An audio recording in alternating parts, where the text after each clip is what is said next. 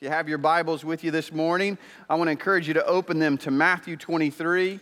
Matthew 23, we're going to look this morning, beginning in verse 13. We're going to finish all of chapter 23 this morning. So we got a lot of ground to cover.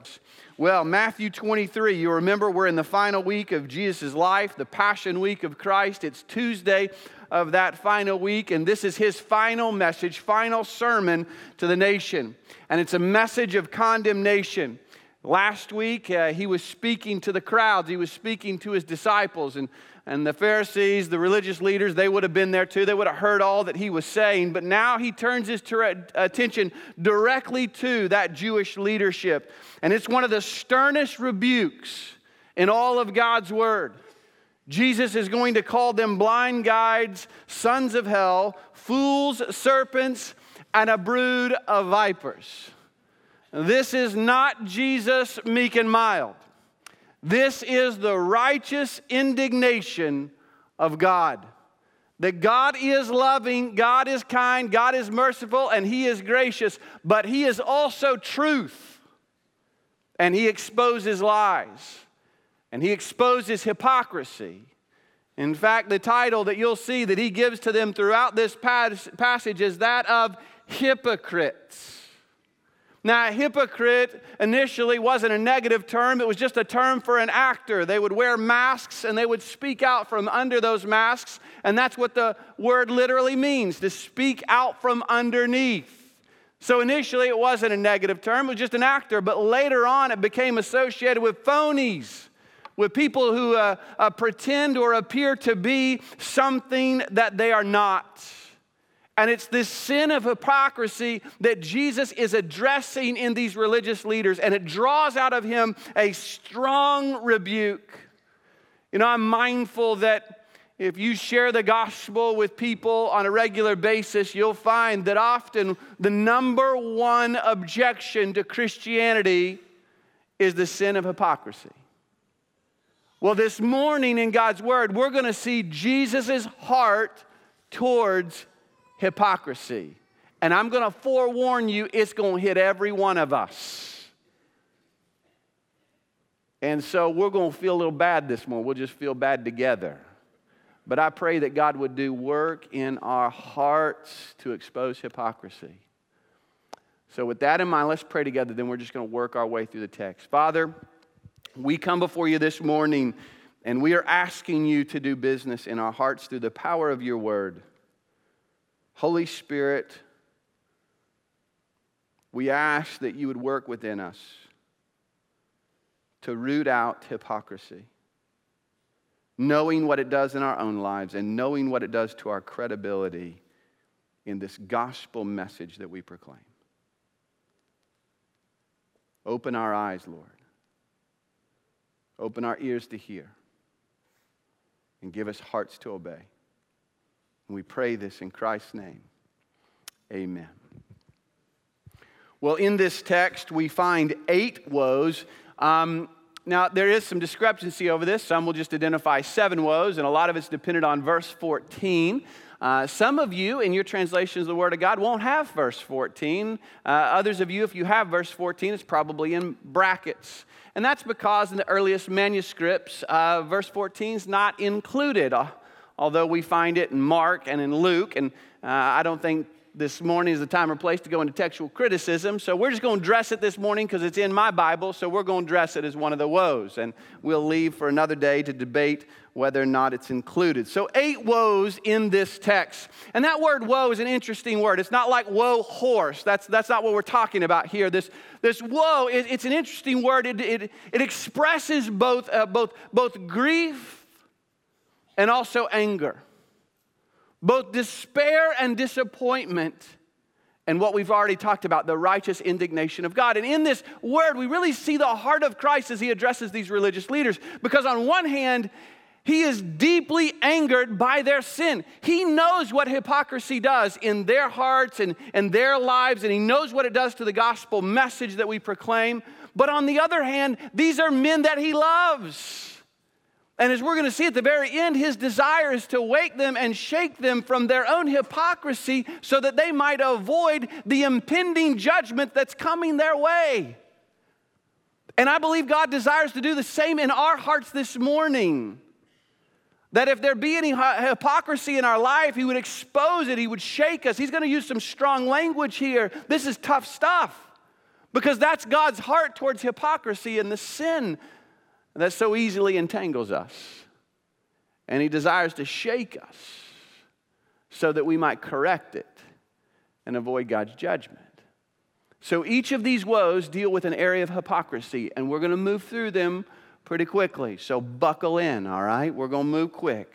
Let's look at the first in verse 13. And let me just give you the hypocrisy here. They claim to hold the keys to the kingdom, but in reality, they're closing the door to the kingdom. So they claim to have the keys to the kingdom, but they're closing the door. Look at verse 13. But woe to you, scribes and Pharisees, hypocrites, because you shut off the kingdom of heaven from people, for you do not enter in yourselves, nor do you allow those who are entering to go in. Remember, these are the guys who claim to have all the answers. They're the experts on how to get to God. They're the experts on how to get to heaven. So they're supposed to have all the answers. They're supposed to help you get to heaven. When in reality, Jesus says, they are shutting the doors in people's faces. Now, how is it that they're shutting the door when they're trying to open the door? Well, they're shutting the door because instead of pointing people to Jesus Christ, instead of being John the Baptist and saying, behold the Lamb of God who takes away the sins of the world, they're handing people and they're pointing people the law of God. And we need to be reminded this morning that there is only one way to enter the kingdom of heaven. There's only one way to God, and that is through faith in Jesus Christ. Anytime somebody comes to us seeking questions about salvation, if we hand them anything other than faith in Jesus Christ, we haven't opened the door, we've closed the door. And so Jesus says, you're hypocrites. You're not door openers. You're door closers. Then secondly, we see in verse 14, they appear to be pious in their prayers, but they're really taking advantage of widows. Look at verse 14. Woe to you, scribes and Pharisees, hypocrites, because you devour widows' houses, and for a pretense you make long prayers. Therefore you'll receive a greater condemnation. So here you see these religious leaders, they're taking advantage of widows. What they were doing is they were instructing them that if you're really spiritual, if you really love God, you'll give up everything. You'll sell everything and give it to us. They're manipulating the vulnerable in a time of their need and then turning around and trying to impress people with long prayers. This is the TV evangelist who's selling a prayer cloth, saying, just send me your money for his own personal gain. And he's doing all this under the guise of spirituality. And Jesus says, you're not fooling me. I see what you're doing. You're hypocrites. You're claiming to be spiritual, but in reality, you're carnal. Then thirdly, we see in verse 15, they claim to lead people to heaven, but they're really leading people to hell. Look at verse 15. He says, woe to you, scribes and Pharisees, hypocrites, because you travel around on sea and land to make one proselyte. And when he becomes one, you make him twice as much a son of hell as yourselves. Now we know that the people of Israel in the Old Testament, they struggled in the area of evangelism.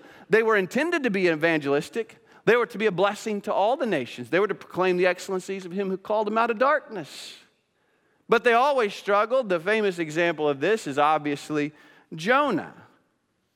But somewhere along the way, you have the arise of the Pharisees. They originated out of the intertestamental period, that 400-year period between Malachi and Matthew. And these guys arose and they became aggressively evangelistic. They would do all kinds of things just to see one proselyte, one conversion. The problem is, though, Jesus says they were converting them not to a salvation on the basis of faith, not to the faith of an Abraham who believed in God and it was credited to him as righteousness. No, they were converting them to a works-based salvation that was completely dependent upon their own ability to keep the law. And Jesus says, you're not leading them to heaven, you're leading them to hell. And here in Jesus' response, we really see a clear picture of how Jesus feels about different versions of the gospel. A lot of people out there doing some good work or so-called good work, But it's a different gospel, whether it be a prosperity gospel or whether it be a works-based salvation whereby they tell you can get to heaven, but you need Jesus and good works. You need Jesus and this. And we need to be reminded on the words of Jesus here that they are not presenting an alternative way to God. Either you're leading people to heaven on the basis of faith in Christ or you're leading them to hell. There's no in between. You know, I was thinking about Paul in Galatians. He preaches to them salvation. They come to faith in Christ. A little later, the Judaizers come in to the church at Galatia and they start saying, that's great that you love Jesus, but you also need the law. You also need to become a Jew. And do you remember what Paul said to the Galatians? If anybody shows up, even an angel flies into your room, don't get too excited. Let him talk first. And if he preaches to you a gospel different than what we preach to you, that salvation is through faith in Jesus Christ, if they preach a different gospel, let them be accursed. They are not on our team. And I fear sometimes we're a little fearful tiptoeing around these people that are preaching a different gospel because we don't want to offend anybody. Well, Jesus wasn't too worried about offending people here. We need to be very clear about the gospel that we proclaim. And Jesus says, you claim to be leading people to God, you're really leading them to hell. Then look at the fourth thing, verses 16 through 22. They claim to have truth, but they're liars. He says, woe to you blind guides who say, whoever swears by the temple, that's nothing, but whoever swears by the gold of the temple is obligated. You fools and blind men, which is more important, the gold or the temple that sanctified the gold?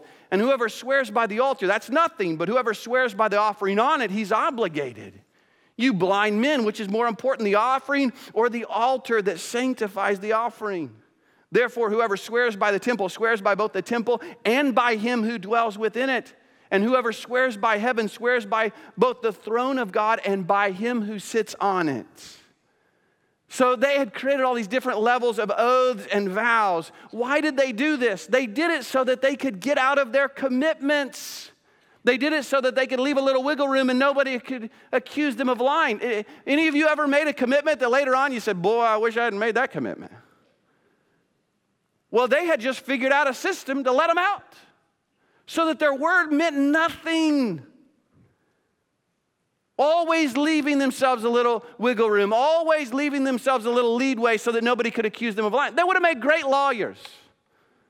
Always looking for a loophole to cover this. If you're a lawyer this month, I'm so sorry.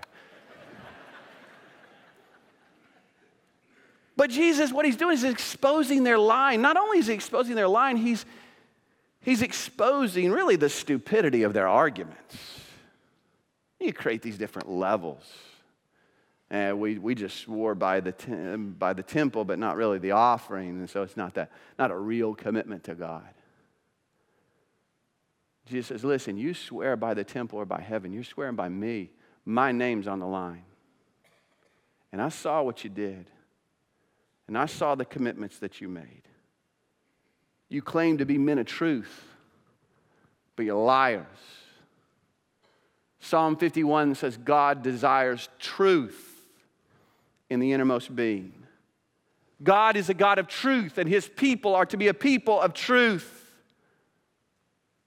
And I don't want to get too far down a rabbit trail this morning, but this is critical for us too. Our culture, we exist in a culture that has completely devalued the truth. There is no truth. Everything's subjective. You get caught in a lie, you just lawyer up, and you get technical, and then you wiggle your way out of it. And I think the world is looking around and saying, who in the world can we rely upon to tell us the truth? And we have a tremendous ability to stand out in the midst of this culture and to be truth tellers and to be men and women who are faithful to do that which we said we will do. But listen, if we're not trustworthy and reliable in every other area of our life, how in the world are they ever going to believe us when we tell them about the gospel of Jesus Christ? Jesus exposes their hypocrisy. They claim to be people of truth, but they're liars. Then fifthly, they major on the minors. Look at verse 23. Woe to you, scribes and Pharisees, hypocrites, for you tithe mint, dill, and cumin, and have neglected the weightier provisions of the law, justice and mercy and faithfulness. But these are the things you should have done without neglecting the others. You blind guides who strain out a gnat and swallow a camel. It's amazing. They were tithing their spice cabinet. They had these little spice gardens, and obviously they were to tithe on the produce of what they had. But they had gotten to the point where even the little spice garden they had, they'd pull it out and make sure, well, we want to divide all these little spices out and make sure that we give a tenth to God. And what Jesus is saying, you've missed the point that if in all your little religious activities, if those don't change how you love God and love people, then you've missed the whole point. And it's important to note, he's not saying neglect the tithe. He's not saying you shouldn't do that. He's saying that you should do that, but don't neglect the weightier things, justice and mercy and faithfulness. In other words, if all of our little religious activities don't affect how we love people and love God, we've missed the point. It's the person who comes to church and sings the song. They got a nice little face. They love people. How you doing this morning? And then when somebody cuts them off in the parking lot on the way out, they start cursing them. You've missed the point. It's the man who says, boy, every day I read my Bible. I got my passages I read. I check that box. But then they turn around and treat their wife like dirt. I'm not saying don't neglect the Bible reading. I'm not saying don't neglect the church attendance. But listen, if all that religious activity doesn't change and affect how you treat people and how much you love God, you've missed the point. It's the person who commits all kinds of sin, is mean and hateful towards people, and then shows up to church and thinks that because he checked that box, it's all going to be okay. Listen, if all of our religious activity and acts of worship don't affect how we treat people, it's all just a show. We become hypocrites. Jesus says, you've strained out a gnat and swallowed a camel. The smallest, in Leviticus, the smallest animal that could make you unclean was a gnat. The largest animal that could make you unclean was a camel. And so what they would do is they were pouring out wine, they would strain it through gauze or like a cheesecloth, and they would strain out, just in case there was a gnat that got caught up in the wine. They didn't want to accidentally drink that gnat because the gnat would make them unclean. And Jesus says, boy, you've been really good at straining those gnats, and you've been swallowing camels. You missed the forest for the trees. They majored on the minors. Then sixthly, we see in verses 25 and 26, externally they were clean, but their hearts were corrupt. He says, woe to you, scribes and Pharisees, hypocrites, for you clean the outside of the cup and of the dish, but inside they're full of robbery and self-indulgence. You blind Pharisee, first clean the inside of the cup and of the dish, so that the outside of it may be clean also. I like to drink coffee. I'll drink coffee from just about any kind of cup or mug, just so long as the inside is clean. Because the inside is the most important part. These Pharisees, they look good on the outside, but they've missed the greater issue. They've missed the most important part, which is their heart. And if there's one thing that we have seen in Matthew, it's that Jesus is the King of hearts, that he wants to be the King of your heart, and that he changes us from the inside out through rebirth, and then it changes how we act externally. These guys had gotten it confused, thinking that somehow their external activity would change their heart. And sometimes we deal with this, don't we? Externally, we look really good, but inside in the heart, where it matters most, we've got some real issues. It's the person who says, you know what, I love Jesus and I go to church, and then they deal with the sin of materialism. Really, possessions are the greatest priority of their life. It's the person who looks good on the outside and can put on a good show when he comes to church, but privately he's dabbling in pornography, just hoping his spouse doesn't find out. or the person who puts on a good face and has all the appearance, but is constantly hiding their addiction. That's the hypocrisy he's addressing here. Look good on the outside, but inwardly they got heart issues. Then seventhly, they have the appearance of life, but they're dead. Look at verses 27 through 28. He says, "Woe to you, scribes and Pharisees, hypocrites, for you're like whitewashed tombs, which on the outside appear beautiful, but inside they're full of dead men's bones and all uncleanness. So you too outwardly appear righteous to men, but inwardly you're full of hypocrisy and lawlessness." So during Passover week, thousands and thousands of people would travel to Jerusalem for Passover, and what they would do in preparation for all these people coming, all these travelers, is they would whitewash the tombs. They would paint them. They would clean them up and paint them white. And they did this not only to honor the dead, but they did this because as travelers were coming in, if they couldn't clearly see those tombs, the danger was that they might trip over one of them, and if they touched that tomb, it would make them ceremonially unclean, and they wouldn't be able to participate in Passover. And so here you have Jesus preaching and probably surrounded by all these whitewashed tombs that are gleaming in the sun, and he looks directly at those Pharisees and he says, "You see those whitewashed tombs? That's you. You're nothing but a tomb. You look good on the outside, but inwardly, spiritually, you are dead. You have no spiritual life." And listen, there's a lot of Christians or so-called Christians that would say, "Yeah, I'm a Christian." And they may have the appearance, the external appearance of a Christian,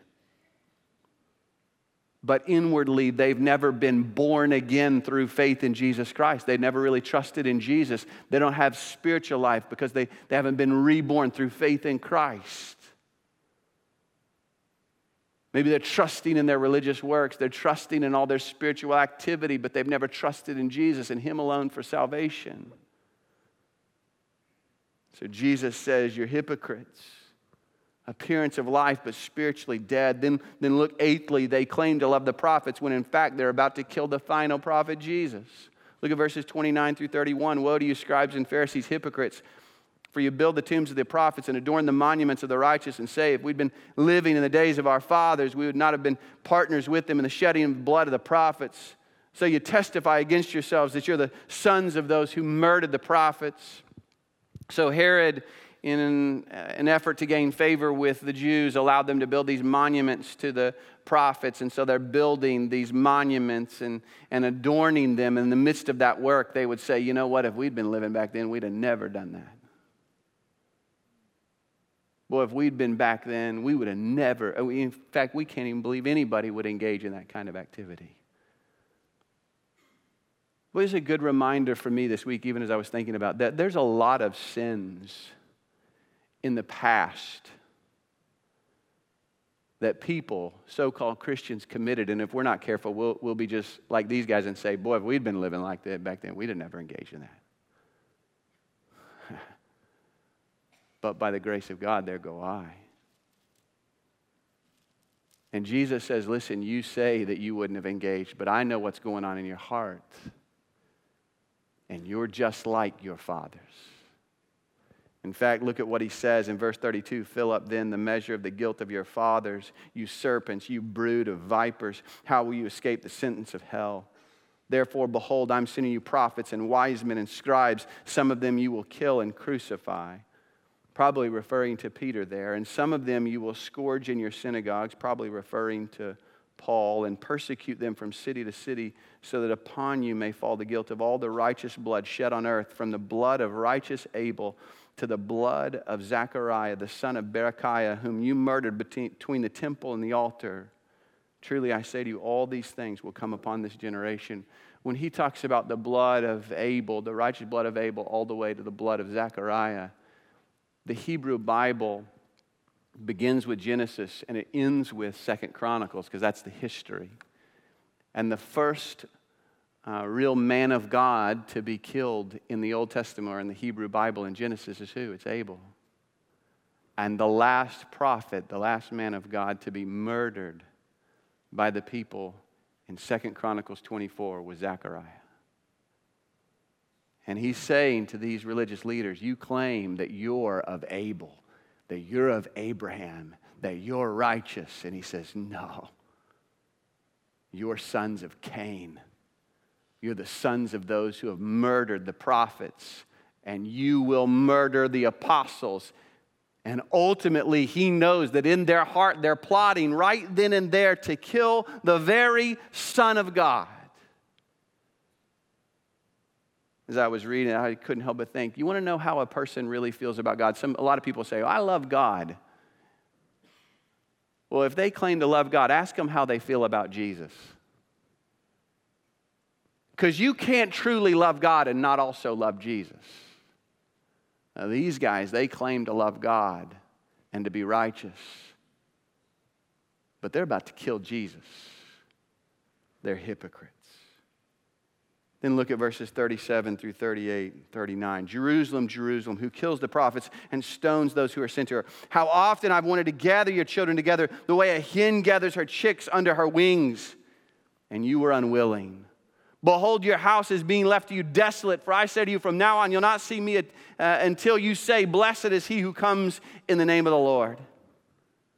And I really feel like right here, you really get a glimpse into the heart of Jesus. He's used some strong language, the likes of which he uses nowhere else. Stern language. Why does he do this? Because he knows the judgment that's coming. If you have a small child that's about to run out into a busy street, do you whisper to that child? No, you yell, because you're not really concerned about hurting their feelings. You're trying to wake them to the impending judgment that's about to hit them. Jesus knows the impending judgment. And he says, how I long to gather you like a hen gathers her chicks. Why do chicks run under the wings of the hen? Because those chicks, when they see the shadow of the hawk fly over them, they know we're about to die. And they run to mama for protection. And Jesus is saying to these men, the hawk of judgment is coming. And I am here to provide you with salvation and protection from that judgment, but you continue to reject. And all of us need to hear this today. Because if you continue to reject, Jesus is saying there's a day of judgment coming. And so he says to them, your house is about to be left to you desolate. And that's coming for the nation of Israel. And you'll be darkened. You'll not see me again until you see me and you say, blessed is he who comes in the name of the Lord. It's a quotation, Psalm 110. We've seen that psalm quoted over and over again. Messianic psalm. And he kind of ends with a word of hope, because is there going to come a day when Israel will recognize Christ as their true and eternal king? Yeah. When will that occur? We'll show up next week. That's 24 and 25. But right here, the sin of hypocrisy. Do you see how Jesus feels about this sin of hypocrisy? Dangerous. It's dangerous because hypocrisy oftentimes, even as Jesus demonstrates here, is accompanied by spiritual blindness. Hypocrites oftentimes, they have no problem identifying the sin in everybody else's life. But when it comes to seeing sin in their own heart, they're blind as a bat. That's what these guys, they were good at telling everybody else where they fell short, but they didn't see the sin in their own life. And listen, we're susceptible to the same problem. And so what I want you to do, just briefly, we're going to close. Because here's what we often do. I know I do it, so maybe I'm just speaking for myself. You read these passages, you start thinking about everybody else that needs to hear this. And I want you for just a moment, don't you think about somebody else. Don't you think about your spouse. Don't you think about your kids. Don't you think about that coworker you know. For just a moment, I want you to examine your own heart. And having heard of Christ's heart towards this sin, I want to ask you, is there any places where you have hypocrisy? Is there any areas of your life where what you proclaim to believe and what you actually do and how you live don't match up? And if there are some areas like that, I'm challenging you to address it. Get on it quick. Because if you don't get on it, number one, it'll destroy your credibility. If you're a parent and you claim to love Jesus, and you show up on Sunday and you look real good, and then on Monday your children see something completely different, don't be surprised if they throw out Christianity altogether. I had a deacon in my church in Alabama. I didn't know real well, but had all the appearance of a man who was faithful. And when it came time to do his funeral, I went and met with his wife, and then I had an opportunity to meet with his son, and his son lived in Atlanta, and I asked his son, where do you go to church? His son said, I don't go to church. I asked him, why don't you go to church? Well, what happened? Obviously brought up in a family that went to church. He said, I saw a side of my dad nobody else saw. See, he was really good at putting on a smile at church and looking really righteous and religious. But I saw how he treated my mom. And I saw how he treated me and my siblings. And I decided a long time ago, if that's what Christianity is, I don't want anything to do with it. A lack of integrity, hypocrisy, will destroy your credibility. Not only will it destroy your credibility, it'll steal your confidence. If you have a hidden sin in your life, it'll drag you down. And it will steal your joy and your peace.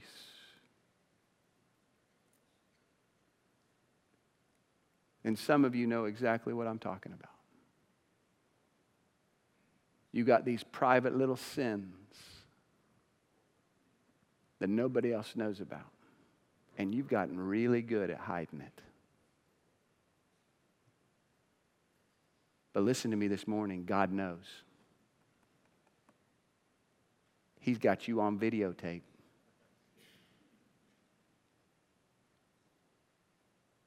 I'm challenging you this morning. Would you confess that sin? Confess it to the Lord. He already knows. You're not fooling him. And confession is just to agree with God about how he feels about your sin. Confession is just to say the same thing. And we've seen how Christ feels about this sin. And I want to remind you, some of you are thinking, boy, I'm not sure I want to confess this before God. Number one, he already knows. But number two, I want you to know this. He's not a God who's up there who's ready to punish you. He is a God who loves you. He is waiting for you to repent, to turn of your sin and turn back to him. You want a picture of this? Read the story of the prodigal son. He is waiting with open arms, not to judge you, but to offer you freedom and forgiveness and peace. You really got two options. You can cling to your sin, your little private sin, your little pet sin that you love so much. But you know in your heart what it's doing to you. It's destroying you from the inside out. It's giving you depression and anxiety and all these other things. The Bible says the wicked flee when no one is pursuing. You feel that way? Always looking over your shoulder, afraid somebody's going to find out what you've been doing. But the righteous are as bold as a lion. You can cling to it and just wallow in your anxiety with no peace. Or you can confess it and know the forgiveness and the peace and the joy of Christ. Some of you not only need to confess it to the Lord, you need to confess it to those that are close to you in your life. But it starts with God. David said in Psalm 51, against you and you alone, O Lord, have I sinned and done what is evil in your sight, so that you're justified when you speak and blameless when you judge. Some of you are here this morning and you're a hypocrite because you claim to know Christ and you don't know Him. You claim to be a Christian, but you've never trusted in Jesus. You've never had new birth. You're like a whitewashed tomb. To me, it's the biggest hypocrite of all. I'm challenging you to experience integrity, to experience what it really means to be a Christian, and that is to be born again through faith in Jesus Christ. I'm challenging you to trust in Christ. And then finally, let me speak to those of you that are in this room this morning, or maybe you're listening online, and you don't know Christ, and you don't claim to be a Christian. And I want to thank you for your truthfulness tonight. Just your integrity to openly admit who you are. And I want to thank you for being here in church. And you may say, well, one of the things that's turned me off from church are the hypocrites. And I want to say to you, I'm so sorry. And I'm here to tell you, if you live life in the church long enough, you're going to find, you know what's in the church? Those hypocrites. And you know what? There's room for one more. The church has got hypocrites and it's got sinners. And I might just be the chief of all of them.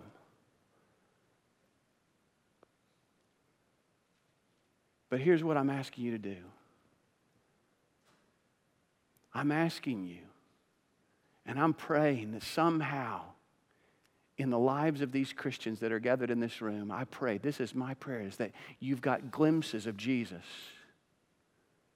We won't always live it out perfectly. None of us perfectly practice what we preach. You follow me around for a week, you're probably going to identify some areas of hypocrisy. God's working in my heart. But I pray if you followed me around, you get glimpses of Christ and that my life would point you to Jesus, because that's who we want you to look to this morning. Look to Jesus. I got to know a guy this week, didn't know Christ,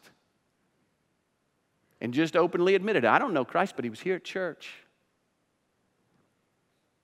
We challenged him to start reading Matthew, Mark, Luke, and John. And he said, I'm going to do it. He showed up this week for discipleship. He'd been reading Matthew, Mark, Luke, and John. You know what I told him? I said, you're going to fall in love with Jesus. It's just a matter of time. On Thursday, he prayed to receive Christ. Listen, I'm challenging you this morning. I hope and pray we're pointing you to Christ, because that's who we really want you to see. People will let you down. But listen, you focus on Jesus, I think you're going to really like Jesus. There's no hypocrisy in him. He is the one who loves you. He died for you. And in him and him alone is salvation and freedom. Let me pray for us. Father, we thank you for your word, that we know your word is sharper than any two-edged sword. That your word has a means of getting into our life and cutting us in areas where we need to be cut. And Lord, I pray if there's anybody here this morning that maybe they know you, they've trusted in you, but there's some areas of hypocrisy, some hidden sins, some areas in the basement they don't want anybody to see. God, I pray that they would know that you see. And while you are angered by their sin, you love them. And you desire to shake them from their sin this morning, that they might know the peace of walking in fellowship with you. I pray that they would confess their sin. Lord, for those that may be here, that maybe they've been claiming to be a Christian, but they know in their heart they have no spiritual life because they've never trusted in you. They've been trusting their religious works. I pray that they would trust in you this morning. And I pray for that person that might be here today. They don't claim to know Christ, but you've been working in their heart. I pray this morning that they would see Jesus And I pray, Lord, that they would see the beauty of their Savior who died for them and for their sins. Your word says it's your kindness, Lord, that leads us to repentance. I pray that they'd be so overwhelmed by the depth of your love that any fear of letting go of any sin in their life or any past in their life, God, that it would fade away in the greater light of Christ and they would know your salvation today. We pray all this in Christ's name. Amen. I'm going to invite you to stand with me as we give you an opportunity to respond in whatever way God might be leading on your heart. Maybe you have questions about salvation, how you can know Jesus Christ as your personal Lord and Savior. We'll have pastors here at the front. Love to talk with you, love to pray with you. Maybe you just want to pray. Folks, this is a hospital. We're all just sinners in need of the great physician, Jesus Christ. If you maybe just need to pray where you're at or pray here at the altar or have a pastor pray with you, we'll be here. You respond as the Lord leads. Know this, you'll never regret obeying Jesus. So you respond as we sing.